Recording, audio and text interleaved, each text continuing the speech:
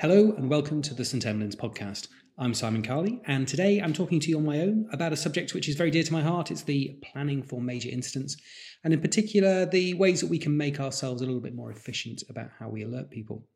So there's been quite a few major incidents in the UK of late. There's been the terrorist attacks in London and, of course, in Manchester with the Ariana Grande bombing at the Manchester Arena. And one of the things that we've discovered, and one of the challenges that we've always had in major incident planning, is about coordination and alerting of staff when an incident occurs. And traditionally, the model for that has been the telephone cascade model. And that involves, essentially, you find out that a major incident has happened, somebody phones switchboard phones a key person in each department, so say the senior surgeon on duty, and then it's that person's responsibility to phone them, all the other people in that department, to get them to come in.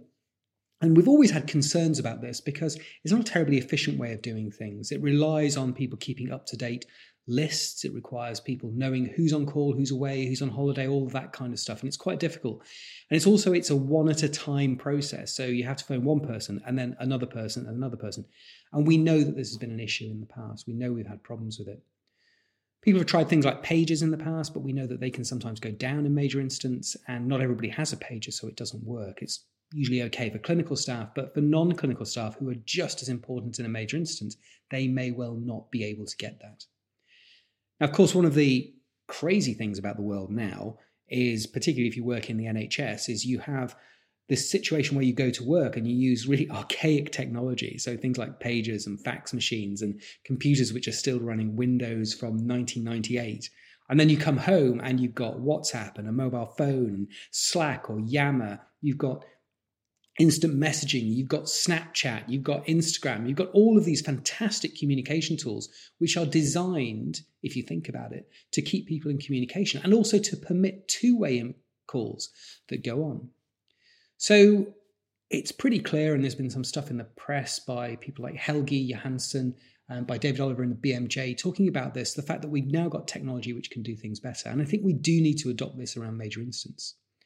So there is a blog on this if you want to go onto the site, but for something like the Ariana Grande concert bombing, if that goes off at sort of 10:30 at night, which it did, you only really got 2 consultants in the department, and that's not enough. And you need to get other staff in as well, so consultants, nurses, junior staff, to get things coming in.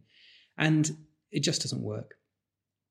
So what's happened, and it's really accelerated beyond the legislation, is people using things like WhatsApp, Slack, Yammer to communicate. And in most places now that I speak to people, in most specialties, people have communication groups to organise their lives, to organise teaching, to organise rotas. So there's already an established network of communication that exists between groups.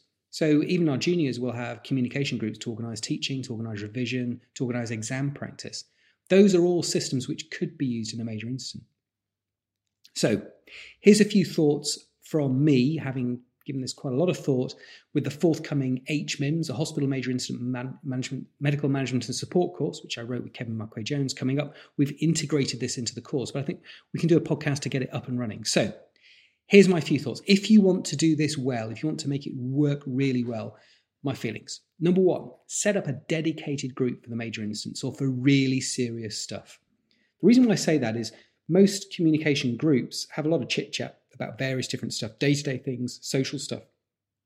And that's okay. But many people want to turn that off when they go home. They don't want to be bothered by work all the time. It's actually good for your mental health to be able to turn off. So you can have a system where you have chit-chat going on all the time, and then when you come home, you can turn that off, you can mute it. But you should have probably one group which is dedicated to making sure that if something really big happens, that everybody hears about it. So we have a major incident group. It has a different ringtone.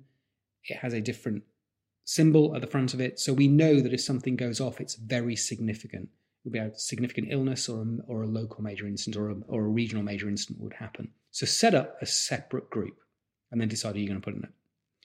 Set up the different ringtone so that you know what it is. And if you want to know how to do that, you can go to the blog and work it out. And then set some ground rules about what goes on in this group. So basically keep it for major incidents or other really time-critical, highly important messages. All means have another one for general banter, have another one for day-to-day practice, but set up something separate. So what about actually using it during an incident? Well, It's not perfect. We found that in Manchester. Some people don't have their WhatsApp on at night. That's okay. And I think you have to understand that happens.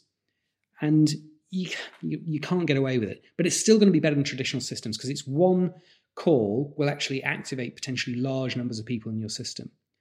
So we also need to be mindful that the person who's actually in the department probably doesn't want to spend all their time replying to WhatsApp messages, because what's going to happen is they're going to send out one message and then all of a sudden lots of people are going to go, what's going on? Do I need to come in? Do I need to stay at home? When do you want me in? Where do you want me to go? That kind of stuff.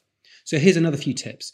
If you're the first person who's declaring the major incident, then it's probably worth spending a little bit of time to do something which is a little bit structured in what you want to get across. So instead of just saying major incident declared, everybody in, perhaps you want to say something along the lines of, well, you can use systems like the Chalet system, or we use what's called the methane system.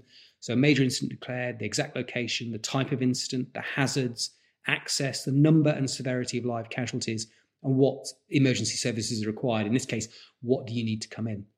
It'll probably take you about 60 seconds to 2 minutes to type that in, but that will be incredibly useful information for everybody else who's interested in what's going on. So once that's declared, once you've done it, set it off because you're the person in the department doing it, then I think somebody else should probably volunteer to collate and to take over running the chit-chat going backwards and forwards, because you're going to be busy setting up for the incident itself. So they should be looking for things like who can respond, how quickly they can respond, how many actually need to come in now, how many need to stay back so that you can continue the incident coverage for the next 24 to 48 hours. And then lastly, another top tip, I know WhatsApp is a secure system. I know it's private messaging, but everything that you put on, I think you have to be prepared for and accept that everything that you put on there will be releasable at a later date if there's any inquiry, and there usually is. Now, I actually think that's a real bonus. Some people might be scared of it, but actually I think it's a huge bonus because every time you put something through an electronic system, it's going to have a timestamp on it, and you'll know who's it's gone to and who knew what was going on. That's really important. And I think if you're writing your log and you're writing your incident report later, things like the electronic stamping of communication and times and events can actually be very helpful when you're doing that. So that's it really. It's not particularly complex. It's not particularly difficult to do, but I do think with a little bit of thought in advance, you could perhaps set this up. So there we go. My advice, you need to do this. You probably need to make sure that you can do it legally. If you can't do it legally, you need to think really hard about what you're going to do. I have no doubt that the current system that recommends a telephone cascade system using old technology is just, it's not fit for purpose in the modern age. So really give this a thought. If you haven't done it, do it already. If you want to know how to do it, visit the St Emlyn's blog, look up, got all the tips, the tricks, all the ways to set it up on there. So thank you for your time. Give it a whirl. I hope you never have to use it.